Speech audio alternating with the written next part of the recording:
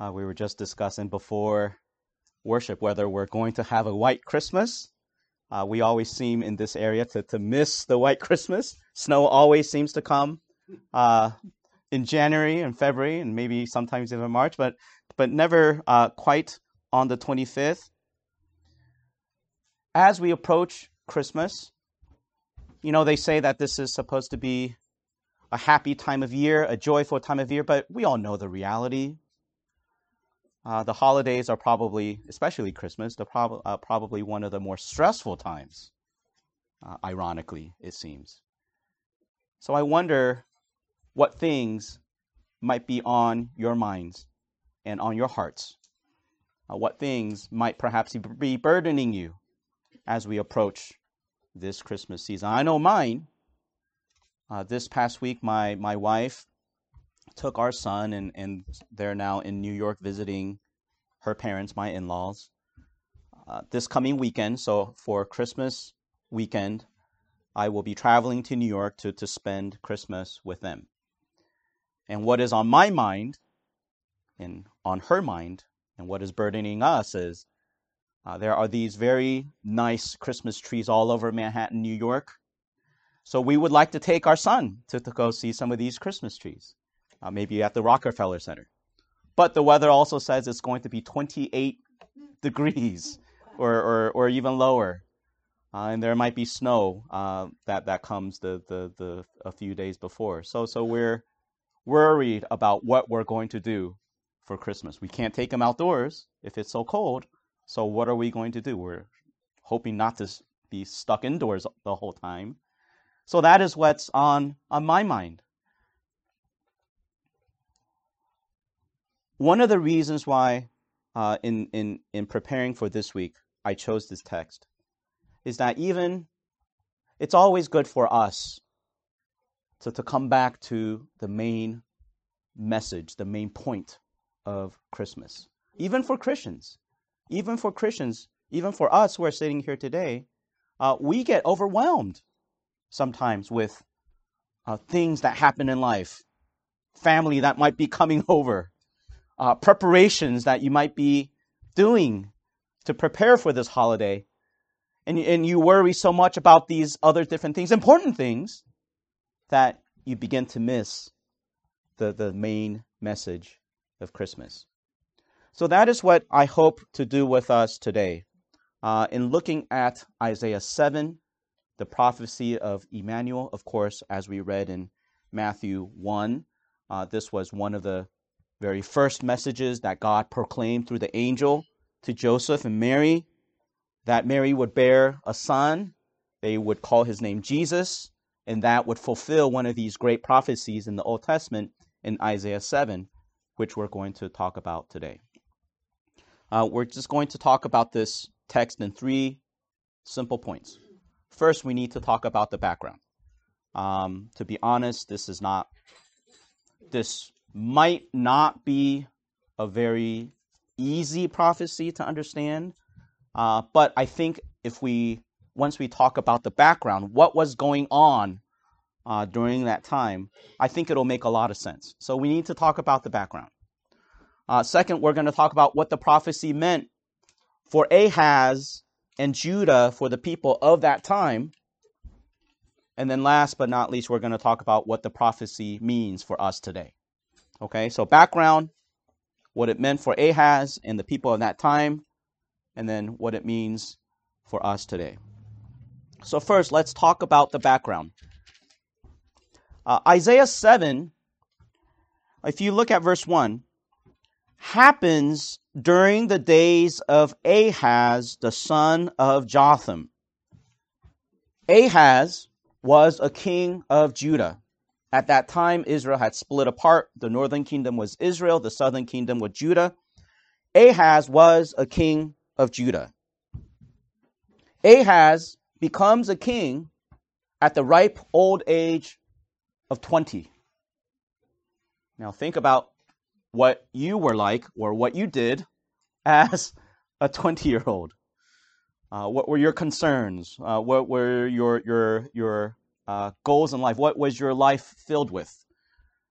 Ahaz, at 20, becomes a king.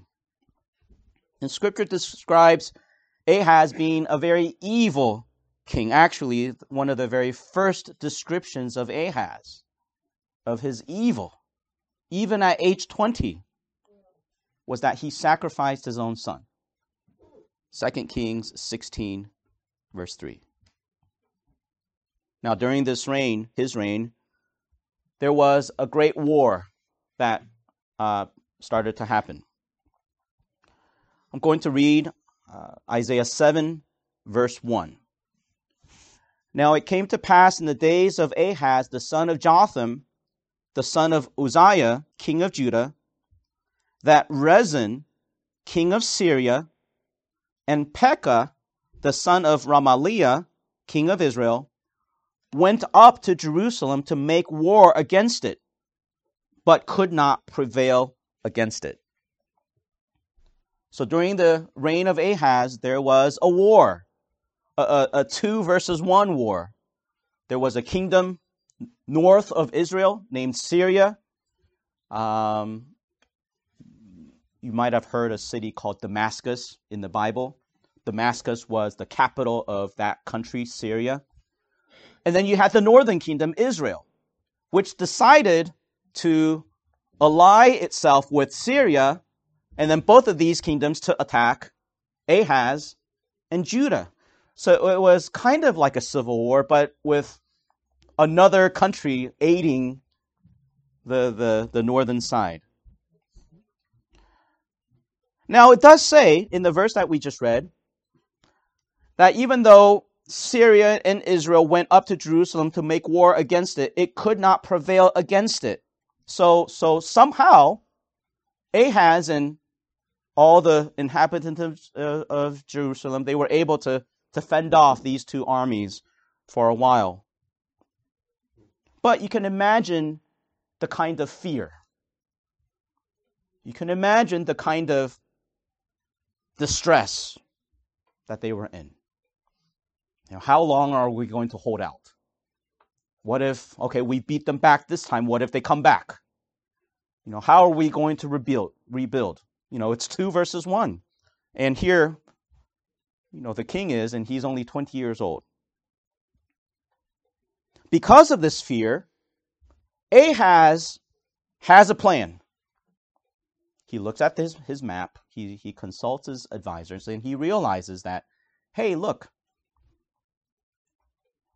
in this place further away, there is another kingdom, a bigger kingdom, one that is on the rise, that might be able to help us make this more of an even battle. That kingdom's name is Assyria. And so Ahaz has this plan in his heart to go seek the help of the king of Assyria. That's in his heart. It hasn't come out in Scripture yet in chapter 7, but that's what he's thinking about. And I think we could say that in the short term, from a human perspective, that kind of makes sense. You know, when you're in a war, you try to get more allies to your side to help you, and the greater the ally, the better. But God, who has wisdom, God knows about Assyria. He knows how foolish it is for Judah to start making friends with Assyria. And so God comes to Ahaz in chapter 7 to give him encouragement in his fear, and actually to warn him against this foolish thought that's in his head about seeking help from Assyria. Basically, God says to Ahaz, I'm here. Seek me. And don't seek Assyria. Now remember, this was Ahaz who sacrificed his son. So this wasn't Ahaz who was obedient. You know, we know our Reformed theology that everybody's a sinner. Okay? But I suppose those of us who are in this room, we try to be obedient. We try to be faithful. Okay? This is not Ahaz at all. Ahaz had forsaken God. He didn't want to have anything to do with God. And yet God is coming here to help Ahaz. And so, The first thing that God tells Ahaz, if you look at verses 3 to 9, God tells Ahaz to not fear. I'm going to read Isaiah 7, verse 7. I'm not going to read the whole thing, but just one verse. Isaiah 7, verse 7. This is Isaiah giving Ahaz the word of God. Thus says the Lord God, it shall not stand, nor shall it come to pass. And here Isaiah is talking about the war that Syria and Israel is waging against Judah. And God is saying, this is not going to stand. It's not going to happen. They're not going to overtake you. Then God goes a step further. He offers to do something for Ahaz that is truly quite extraordinary and special. Think about this. Isaiah 7, verse 11. We read this ourselves. This is what the Bible says. Ask a sign for yourself from the Lord your God. Ask it either in the depth nor in the height above. God offers to Ahaz, look, if you still fear, ask for a sign. Ask for me to do anything, whether it be as deep in the depth or as high as the heights above. Ask for a miracle. Ask for a sign.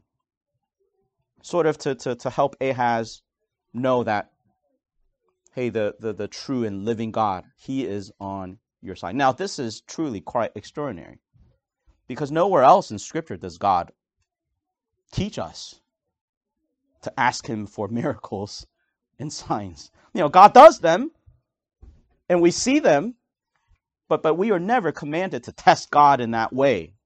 Okay? But here, God is offering that as grace to this wicked man in order to try to give him confidence in God.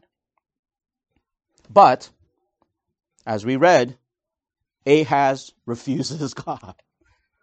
And in fact, as he's refusing God, he actually turns things around and he blames God for sinning. Right? Verse 12, Ahaz says, I will not ask, nor will I test the Lord.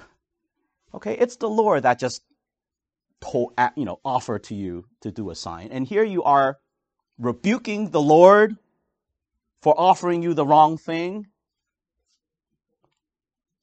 Ahaz is here doing what we call, he's calling something good evil. And he's making something good. Okay, he's making it sound like this good offer from God was actually something evil.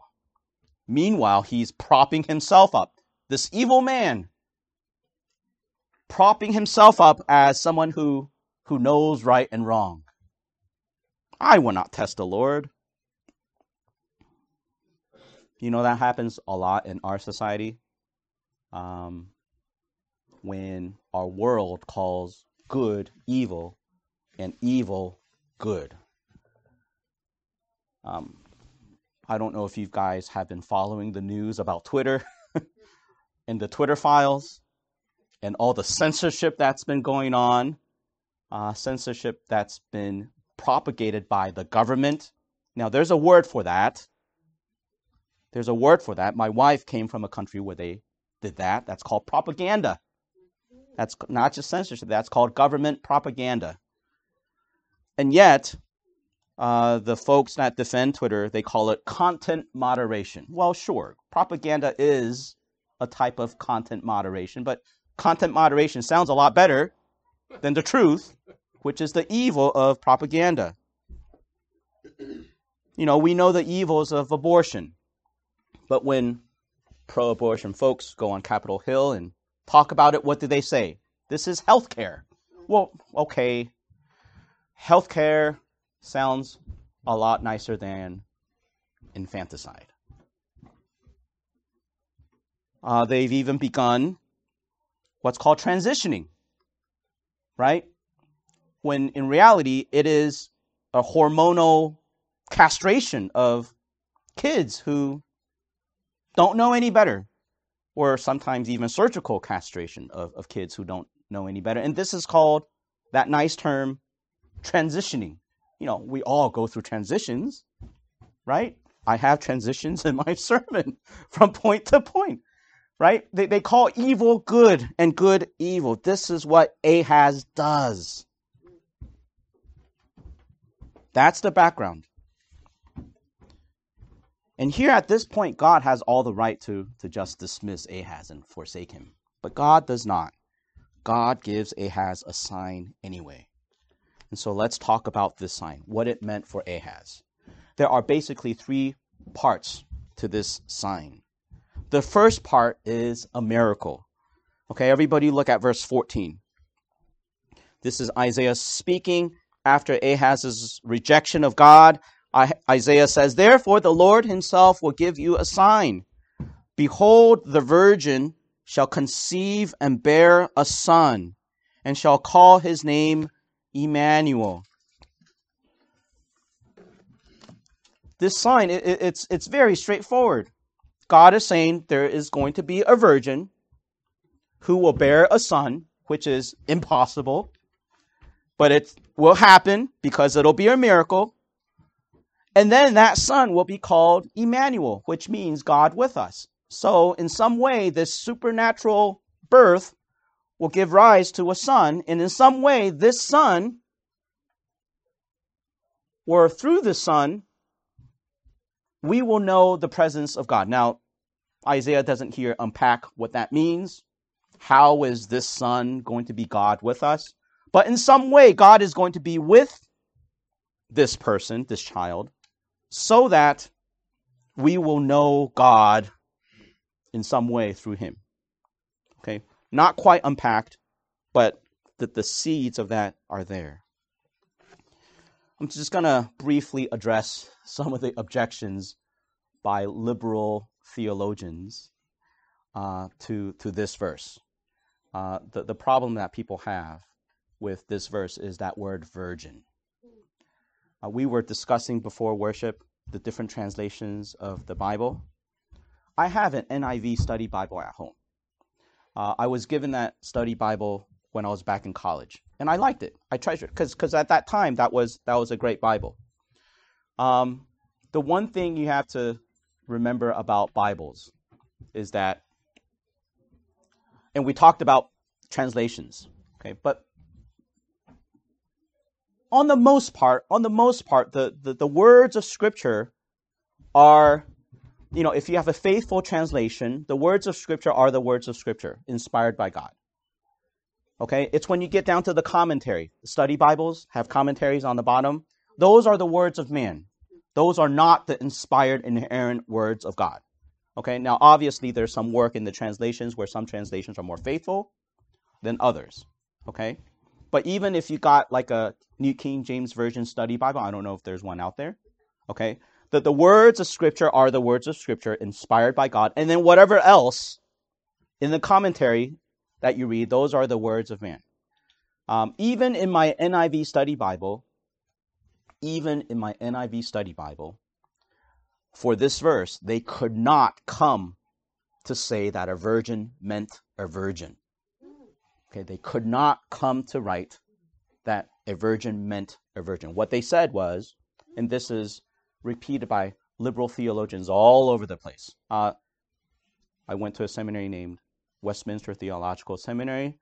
This was one of the reasons that gave birth to Westminster Theological Seminary, was because the seminaries all around at that time were teaching that virgin didn't mean virgin, but virgin meant a young woman. Okay, what they do is they work backwards.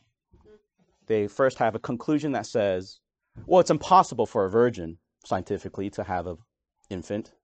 And so this prophecy couldn't have meant that to Ahaz.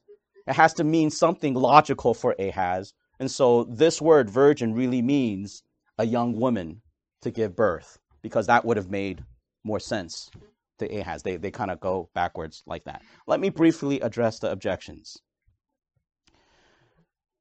If God was merely speaking of a young woman giving birth to an infant, that's not a sign. That happens every day. It makes no sense for God to first say to Ahaz, ask for a sign, either as deep as the depths or as high as the heavens. And here's the sign I'm going to give you. A young woman is going to give birth to an infant. Well, right. That's not a sign. Okay? Second, look at verse 14. Therefore, the Lord himself will give you a sign. Behold, the virgin shall conceive and bear a son. That you is actually not addressed to Ahaz. That you is a plural. God is talking not to Ahaz at that point. He's not giving Ahaz himself a sign for Ahaz. He's giving everyone a sign. Therefore, the Lord himself will give you all a sign. Meaning everybody around Ahaz, everybody in Judah at that time, and the rest of us. And so the idea that, well, this prophecy had to have been fulfilled in Ahaz's time, that doesn't match the text. Okay, the sign is given not only to Ahaz, but to all of us. And so God could have fulfilled the sign whenever he wanted to. Third, that word virgin means virgin. There's no other way to break this down. So Isaiah was written in the Hebrew. We know that during the intertestamental time, in between the Old Testament and the New Testament, there was about 400 years where the language of the people changed from Hebrew to Aramaic to Greek. And there is a Greek version of the Old Testament.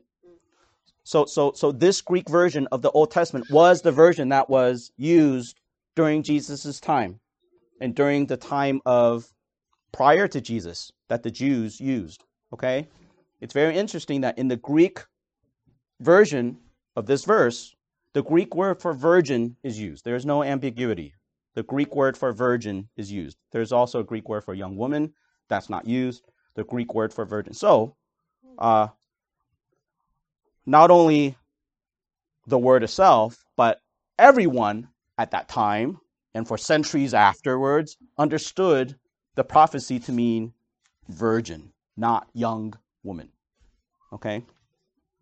So for all these reasons, God was giving Ahaz a sign of a miracle, a supernatural, never has happened, never will happen again kind of miracle. That was going to be the sign to Ahaz. What was the sign? What was it promising? Actually promises a king, a better king to come along, better than Ahaz. All right, everybody look at verse 15. Virgin shall conceive and bear a son, shall call his name Emmanuel. Curds and honey he shall eat, that he may know to refuse the evil and choose the good. Curds and honey. You guys ever have curds? It's a common food. I found out in Wisconsin. Yeah, cheese curds. Yes. It's not very common down here. I guess it might be like their version of Scrapple or something. But curds are it's a delicacy made of cheese. Back in that time, curds and honey were kinds of food that a rich person or a king ate. Okay, this was a delicacy. This was not normal fare. This was expensive food. And so, basically, in saying that this child will eat curds and honey, it's saying that this child will be a king. And in saying this in the presence of Ahaz, God was making a direct comparison between this child, this coming child, who was going to be a king, and Ahaz, the present king. Right? The comparison was this. Ahaz, who forsook God, who called good evil and evil good, who couldn't tell right from wrong, this child instead, this new king, would be able to choose good and evil. Okay, so the promise of a better king. In fact, it appears everyone that received this sign at that time understood it to be that this was the promise of a better king. In fact, next week, when George preaches on Isaiah 9, Isaiah himself develops this idea even further, or God further reveals this idea to Isaiah. Isaiah 9 is about a child, this child in Isaiah 7, who becomes king, and what kind of king he's going to be. Wonderful Counselor, Prince of Peace, Everlasting God, or Everlasting Father. In fact, throughout the rest of the Old Testament, for example, in Psalm 72, which we're going to read, there is constantly this hope as people continually are confronted with kings that are fallen, and kings that do wrong, and kings that can't tell good from evil and ruin the lives of the populace, right? As they keep facing that, there begins to develop this theme throughout the entire Old Testament, including in Psalm 72, of this hope that one day a better king would come, a better king who follows God, where God is with him, Emmanuel.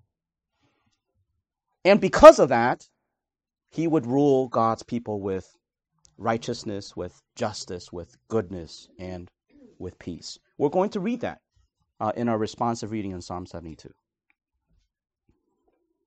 So one, there's a miracle that's part of the sign. There's a promise of a better king, a coming king. And then last, there's a warning for Ahaz specifically, a warning about his foolishness, about wanting to trust Assyria. I'm just going to briefly go through these verses. We're not going to read all of them, okay? But if you would look in your Bible, from verse 18 to verse 25, God is warning Ahab about the dangers of Assyria. If you trust that country, at that time, Assyria was a smaller country, but ascending, okay? It wasn't the big, great, evil empire that it became. But God knows all things. And so God is warning Ahaz. Okay, God is saying, verses 18 to 19, if you trust Assyria, there's going to be a day when the armies of Assyria and Egypt, they will come, and there will be so many of them in Judah that it'll be like a plague of bees and flies that settle on every crevice and every rock. Verse 20, if you trust Assyria, there will come a day when they come and invade you and put you to shame by shaving off your hair and your beard and even the hair on your legs. Remember Daniel? Not Daniel, Samson.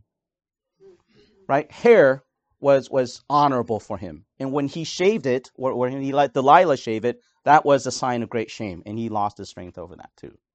Okay? Verse 21 and 22.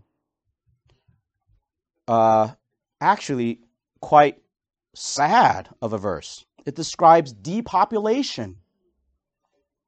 So many people will die, and so great will be the population of this land that even if one person has a young cow and 2 sheep, which is not a lot, that person will have so much food left over that they will eat curds and honey.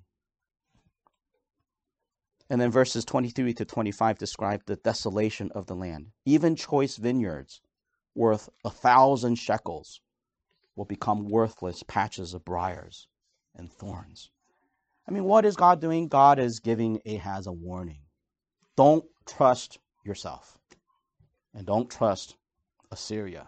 Trust me. And God is actually being very gracious for telling Ahaz that, right? Because again, Ahaz doesn't deserve any of this. So what does the sign mean for us? That's what the sign meant for Ahaz. I don't know if he took it in. He probably didn't take it in. But what does the sign mean for us? In essence, what we have here is a prophecy about or against trusting our own strength. We have a prophecy of God promising that a new king is coming, a better king is coming, One who will not only have a supernatural birth, but one who will be able to tell good from evil. Don't we need that now? Are people who are able to tell good from evil? And because this king is able to tell good from evil, when we are with this king, we will know that God is with us. There is a sense of security, of joy, of safety, of gratitude, of thankfulness. Now that name, Emmanuel, it does not appear in the Bible very often. Basically, the next time that word, Emmanuel, God with us, the next time that appears is when Jesus is about to be born. Matthew 1, verses 18 to 25. We read the verses. I'm just going to briefly read the verses again. This is Joseph, the angel coming to Joseph after Joseph finds out that Mary is pregnant, but he didn't have any relations with her. So this was a virgin, right? Fulfilling that sign, a virgin with child.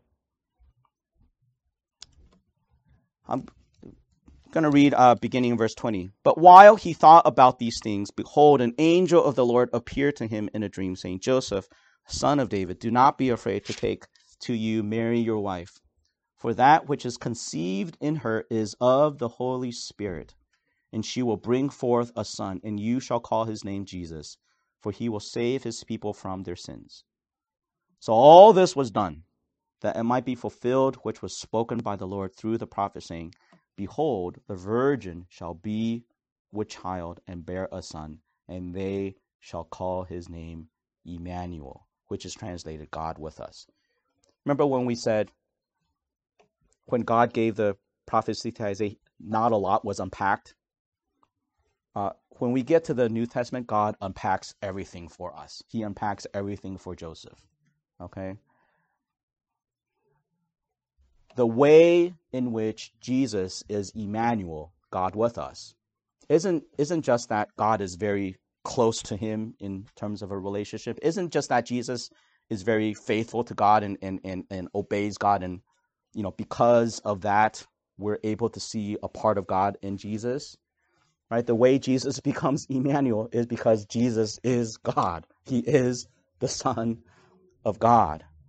And we have those wonderful, wonderful verses in John 1 and 1 John 1, where in Jesus we see God's grace and truth.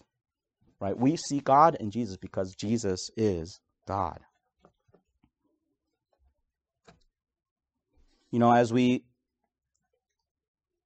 come to this Christmas season, I want to encourage us to remember that this is a celebration of that King who has come. That better King that was promised in the Old Testament, who has come.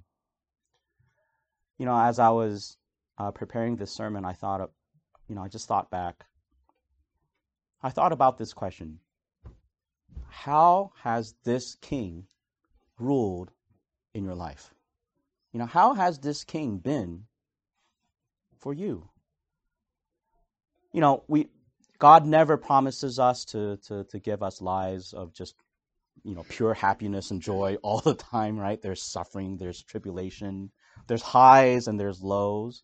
But as I thought about that question, I thought, this king has really been good to me, right? All of, through undergrad and seminary, and then, finding my wife, and then having a family now, everything that has transpired in my life, I can say that this king has really ruled over me in goodness.